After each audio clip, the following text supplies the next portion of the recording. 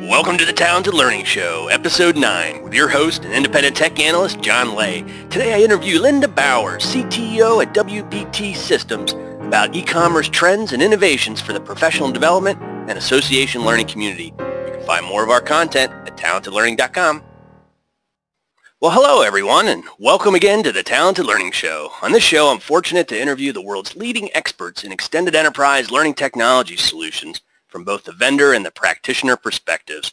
Today, from the vendor expert side, we're thrilled to have Linda Bowers, Chief Technical Officer of WBT Systems, an award-winning Dublin-based software solution company that's been focused on association and certification solutions for over 2 decades.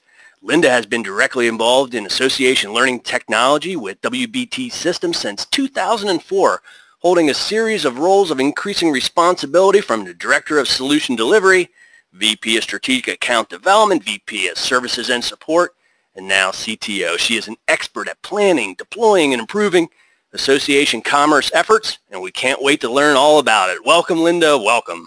Thank you very much, John. That's quite the introduction. Quite the introduction. Well, you deserve it and more. Well, as you know, Linda, at Talented Learning, we focus our fiercely independent research, analysis, and consulting in the field of extended enterprise learning technology, which is the science and the art of strategically using learning technology often to generate revenue for your non-employee audiences, such as members, customers, prospects, and partners. I've been following WBT Systems for a long time. First, I competed against you for about 10 years in the association space in my career as an LMS sales guy, and now for almost 5 years as the lead analyst at Talented Learning. I've been impressed with your degree of organizational focus and solution development specifically for this space, and not really ever getting distracted into other things, but just seem to really have a laser focus on certifications, continuing education, association, and commerce space. And so as an organization, I really think you guys have led and are leading in a lot of ways the industry forward, and we can't wait to hear some of your insights today. But maybe to take a step back for everybody, could you tell us about your organization and the solutions that you provide, Linda? Yeah, absolutely. So the organization is WBT Systems, and we have a one solution which is top class. And historically, going back, we had split focus on corporate selling and association markets and a whole pile of different areas that we used to sell in. But quite a number of years ago, we decided to lock that down, and our core focus now is association. So we put all of our energy around roadmap, product development, and sort of research. All goes into what really is needed for the association market. So that includes things like, any organizations that are selling to, as you said, external users. So their members, people who gain benefit from their training, organizations where they're selling to, where an association is selling to different organizations and providing them training facilities. And that really encompasses all the areas of functionality you mentioned around things like certification management, credits and maintaining credits over the years, e-commerce, different business models to accomplish that, and a whole host of different functionality that's really, very specific to this market. That's wonderful. And your role as CTO is probably not a traditional or what most people would consider as a traditional CTO role, as it's more broad, I think. Could you tell us about what you do on a daily basis and how you work with clients, and kind of with you involved, how that translates into the product? Tell us about your role. Absolutely. Yeah, and as you're completely right. My role is not really that traditional. As you mentioned, from my background actually is from implementation side. So since I've taken over as CTO, I'm obviously responsible for the roadmap, but I have maintained my direct connection with all of the clients. So I'm heavily involved in the sales process, because I like to engage directly and find out what people are looking for and the problems that they're trying to solve.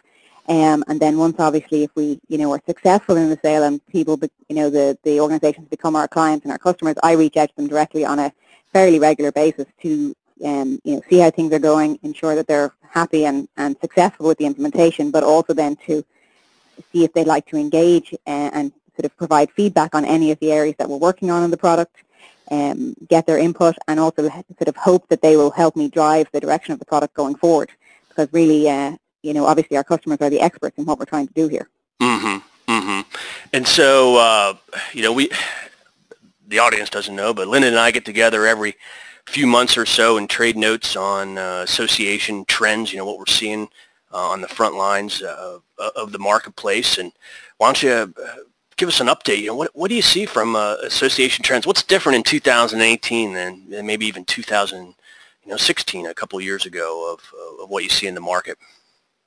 With a number of different things. I think we're seeing, and I know you and I have spoken about this in the past, we're seeing certainly a bigger uptrend in organizations who are moving from just the straightforward delivery of training to their members to sort of extending their business models to trying to sell features to organizations and not just members. So a bigger bulk sell, which is quite a different business model. We're seeing that more and more.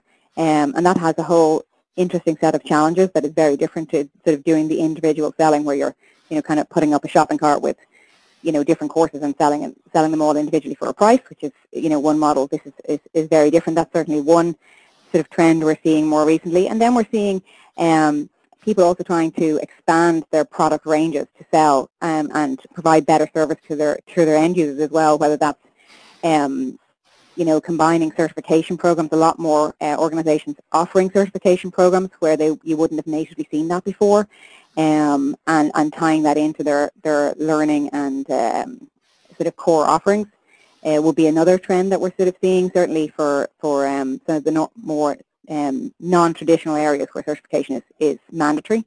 That will be a second one. And then we're seeing some of the more interesting trends, obviously things like gamification, badges, personalization and interaction is always a key, and it has been moving forward quite fast in the last 2 years. Certainly in the last while, we've seen more and more interest in that area as well, just to name a few. Wow, great. Well, let's dig into that. Certainly aligns with trends that I'm seeing also. Let's dig into a couple of your points. Mainly commerce. Can you give us an example of when you say selling to organizations or organizational members as a new trend? How does that manifest itself? What does that look like? So traditionally, if you take, if you were to look at this a few years ago, in most cases, an association would have there are members and there are non-members that they're, looking to provide training to and courses to and provide credits to, etc.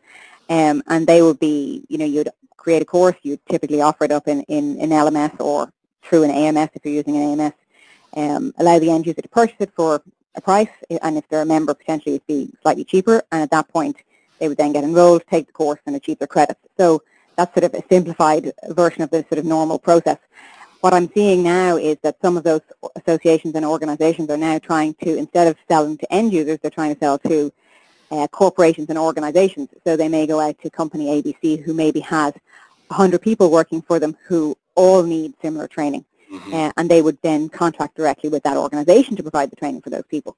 So you're now not looking at an individual sell, you're looking at an organizational-based sell. And that has a whole slew of different elements, particularly from an e-commerce perspective, that need to be considered. You're looking at issues like how do you manage, is it a contract that you're going to agree with them in advance? And what does that business model look like? Is it, are you giving them access to a library of courses, or are they paying as their users go, or is it a sort of a bulk purchase, a bundle, so to speak, that they're buying? So there's a whole pile of different ways that you can approach it from a pricing perspective and a contractual perspective. And then you also then have to look at things like how do they then pay for it? Is it an upfront payment? Do you have an agreement where they pay you retroactively? Is it staged? Do you want them to pay you separately through a financial system, and then you have potentially an additional integration point into the LMS, or is it something that you want the e-commerce engine, if it exists in the LMS, to handle all of the payment by those organizations as well? So as you can see, there's a lot of different options and a lot of things to consider, even in just the e-commerce area for that business model. Wow. And so it seems to make a lot of sense. Instead of selling something for 300, maybe you get 3,000 and you put 15 people through it. Certainly has a lot of advantages to doing that. But how do you get the users in the system? So say I buy 100, I buy 100 users on that ABC company. How do they find out how to get to the content or log into the system? seems like there's a lot of complexity of just that piece. Absolutely. I think user provisioning in this case is certainly a challenge, and there's a number of different ways I've seen it done, and a number of different ways that people have considered doing it. In one example, or one customer we had was implemented this. Once they purchase it, they give access to what you would call a corporate administrator, who effectively can see a list of the courses that they have access to, and they can send invites out to any of their employees. So they'll receive an email, they can click on the link, they effectively self-register at that point, which allows them then to immediately access the system and the course. And once they self-register, it takes up effectively a seat out of the license that they've bought. That's one approach where it's driven by the organization that has purchased it, but they're not preloading the users. They're literally just typing in their email addresses and inviting them, and then letting it be almost like a self-serve option for the end users. So that's sort of one side of the approach. And then you could swing to the whole other side, where potentially if you're using an AMS or a CRM, you might have all those users preloaded. Or you may receive sort of an integration file from the organization you sold to, in which case you could preload the users into your AMS or CRM and have them dynamically pulled in to the LMS, and have an automatic email go out to them with their login details and pre-register them in the courses. You could really go from one extreme where it's all self-serve to another one where it's integration-based. And it may not need to be with your own AMS or CRM. You may also even go a step further if you really want to offer sort of a service to the organizations, where you do a custom integration specifically to that organization's HR system, for example, to pull in the data. It really depends on sort of the volume of users you're working with within an organization, and how much you want to let them self-drive. That makes sense. When you talk about the seats of the license that an organization will purchase, can you clarify? Can the purchase happen like right within the system, or is it always something that's happening externally with sales forces or consultants, and they strike that from a non-technology perspective and then kind of enter it in administratively? Is there one more prevalent than the other? Or? I would say probably at the moment, I would say previously it had been definitely that it was more prevalent that it would be sold externally. And an agreement reached externally, and then at that point it was either the contract or the terms or the license or whatever is the preferred terminology was created in the AMS or directly in the LMS to give the users access and set that up. And that would have been more prevalent historically. I am seeing more of a move to try and put some of that online, particularly for if you're targeting organizations that are not particularly large. So you may have you want to bulk sell 50 courses as opposed to being 2,000 courses. So, for the sort of smaller organizations, putting that capability online is becoming a bigger request now. And certainly people, I think, are moving that way, where it is becoming, again, self-serve for the purchase of these contracts as well. So tell us about, that makes sense, tell us about the content management. I feel like that would be another piece here that would be challenging. So how does this work? The association creates like a central repository of content, and then that repository is shared out to these different customers, but managed once or updated in one central place, or does each customer get a version of it? Again, I think that depends on what you're trying to achieve from a business perspective.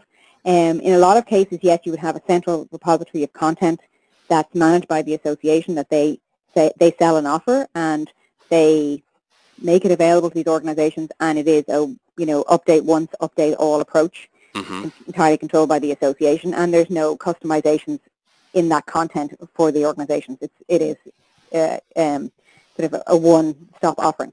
So that's sort of one approach.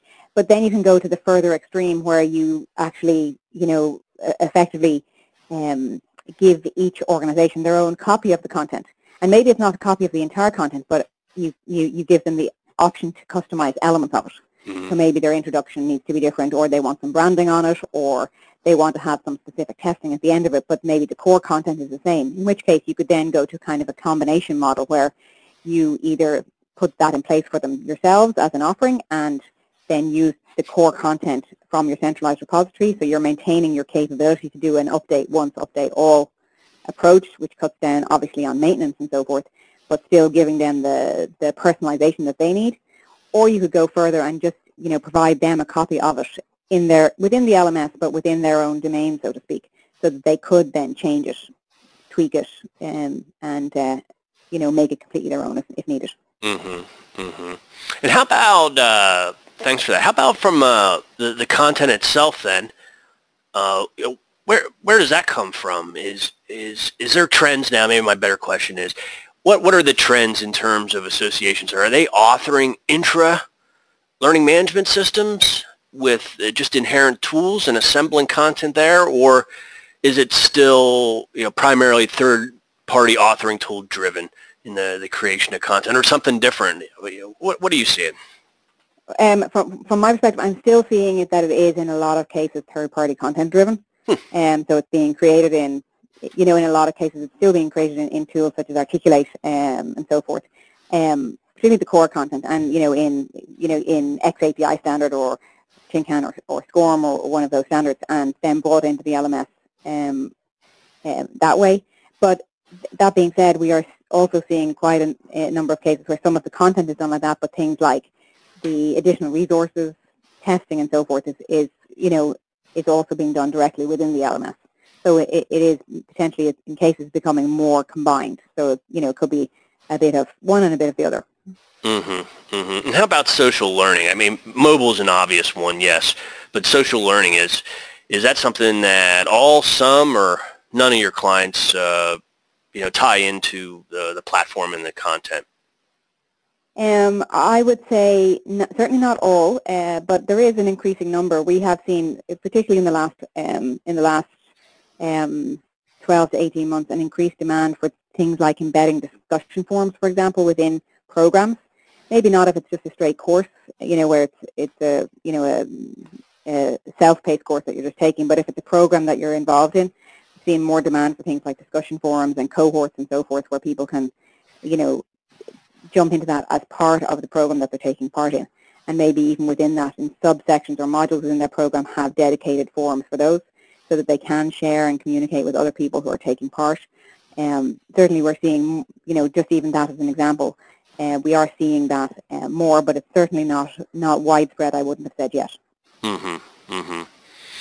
When, thanks for that. When you're talking about, just doubling back real quick to this license thing that's still sticking with me. So say we go to that ABC company and we give them, we externally sell them, a license to 100 training paths or 100 curriculums or something like that, and we describe that, as you say.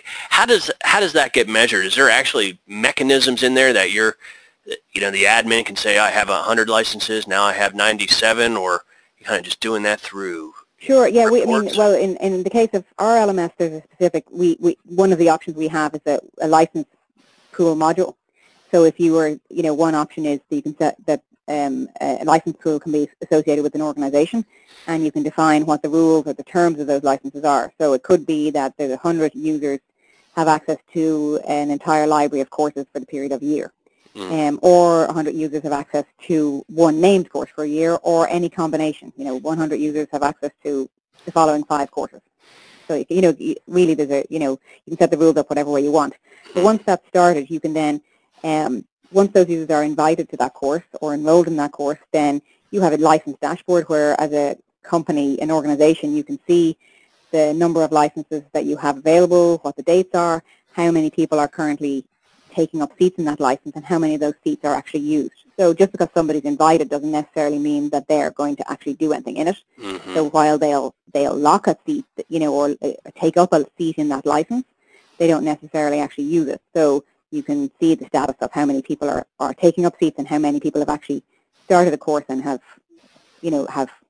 taken a seat permanently, and how many are free. And you can see that. And then you can, one of the simple things that a lot of people like, particularly in this model, is having a concept of an overflow. So you may have sold somebody 100 licenses, but you don't necessarily have to cut off their access at 100. You could agree with them that there's an overflow capability. They get notified when they breach the 100 user limit. You get notified, and then that sort of gives you the opportunity to go back to them and potentially upsell if you're, if that's something you want to do. Yep, and it's a much more friendly way than just shutting off access. Sorry, Absolutely, absolutely. you can't have any more. So it seems like, we go back to when you're talking about individual commerce, it seems like, my experience, I've reviewed now 175 different LMSs, and it's hard to find one that doesn't have that individual piece to some degree of putting a price on a piece of content and sticking it up there and having some sort of shopping cart and checkout process. Pretty easy stuff to do in 2018. And so a lot of LMSs say, we could do that. We're great for associations because, we have that model.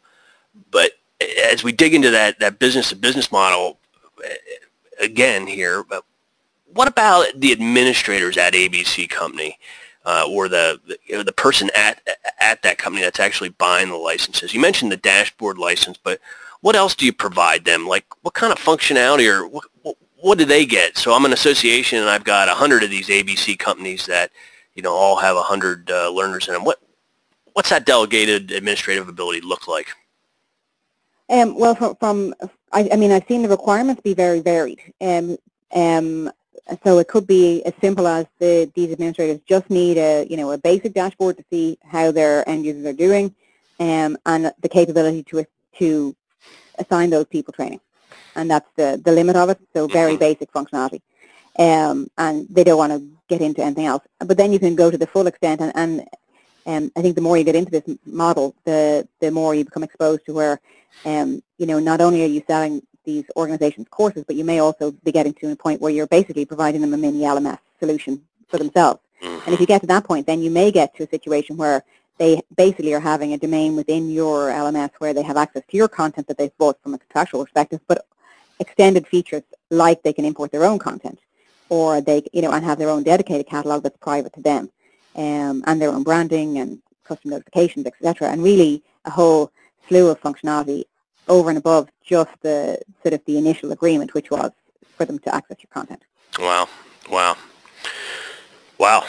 So it sounds like, for each and every client, they've got a ton of decision points to make because each one of these, has lots of implications in time, and implementation, and administrative costs and risk on how much or how little. There's a huge pile of options. I mean, one of the other things that's important to consider in this as well is if you have a big end membership, individual membership as well as this business model, one of the other things you need to consider is how is this business model going to affect them, because the likelihood is that quite a number of the people, the end users within the organization you sell to, may also be your members. So you also need to consider that when you're thinking about this model. So they're already having a membership with you. They're already potentially purchasing training and have an account on your system right now. And then you're going to sell to their organization, who is then wanting to give them access to the content that they've purchased. So you've now got to sort of handle that relationship, because you've now got a sort of a two-pronged relationship with one of your members. And that's another element that is obviously not specific to the e-commerce portion of it, but it's something to consider, is how you handle that, and what how do you handle their accounts, and how do you handle things like data privacy, because if you share an account, then potentially the organization can see information about them that they've done externally through their own private memberships that you don't want them to see through the organization membership. So there's a whole other element of complexity there. That's, again, it's really a business decision how you handle that, but there's certainly a lot of things to consider there. Wow. Like all of our conversations, we use up our time in a hurry. It feels like so, including this one. So I've got about 5 more questions I wanted to ask you that we don't have time for. So we'll have to save them, maybe some of them, for our live webinar here coming up this week to dig in a little deeper. But maybe for a final parting question is, you work with a lot of associations that are, undergoing that transition from, live courses to online courses to, the sale of content, now the sale of content to business partners, and you see people go through that process time and time again, or organizations rather go through that process time and time again. What's your best advice for somebody getting started in this process of selling content to companies or businesses? What's the best way to get started? Oh, that's a tough question. I mean, I I think know. I think from my perspective, certainly some of the advice would be to really get a clear picture of, from a, separate to the systems, from a business perspective, what you're trying to do and how you want to model it. Because I think if you could end up with large amounts of different offerings, trying to fill every gap. I think if you can identify one or two approaches to how you want to sell the content to the organizations, be that as a library or individual access, or really what your service is to them, certainly, and obviously that can evolve over time, but I think if you can identify the best way for your business to do that initially, that's a good starting point. And then I think then everything else sort of falls into place after that, which is, how do you manage the contracts, if it's in the, as I said, in the AMS or CRM, or if it's in the LMS, or if it's self-serve. All of that will sort of naturally flows out of really what your decision is and how you're going to sell it initially. Wow. Well, there you have it, folks. Sage advice. Linda Bauer, CTO, WBT Systems. Thanks, everybody, for joining in and for another episode of the Talented Learning Show. Hopefully, you learned a lot here about business-to-business commerce for associations. You can find more and learn more about WBT Systems at WBTsystems.com, and you can find more of our content at talentedlearning.com. Thanks, and have a great day.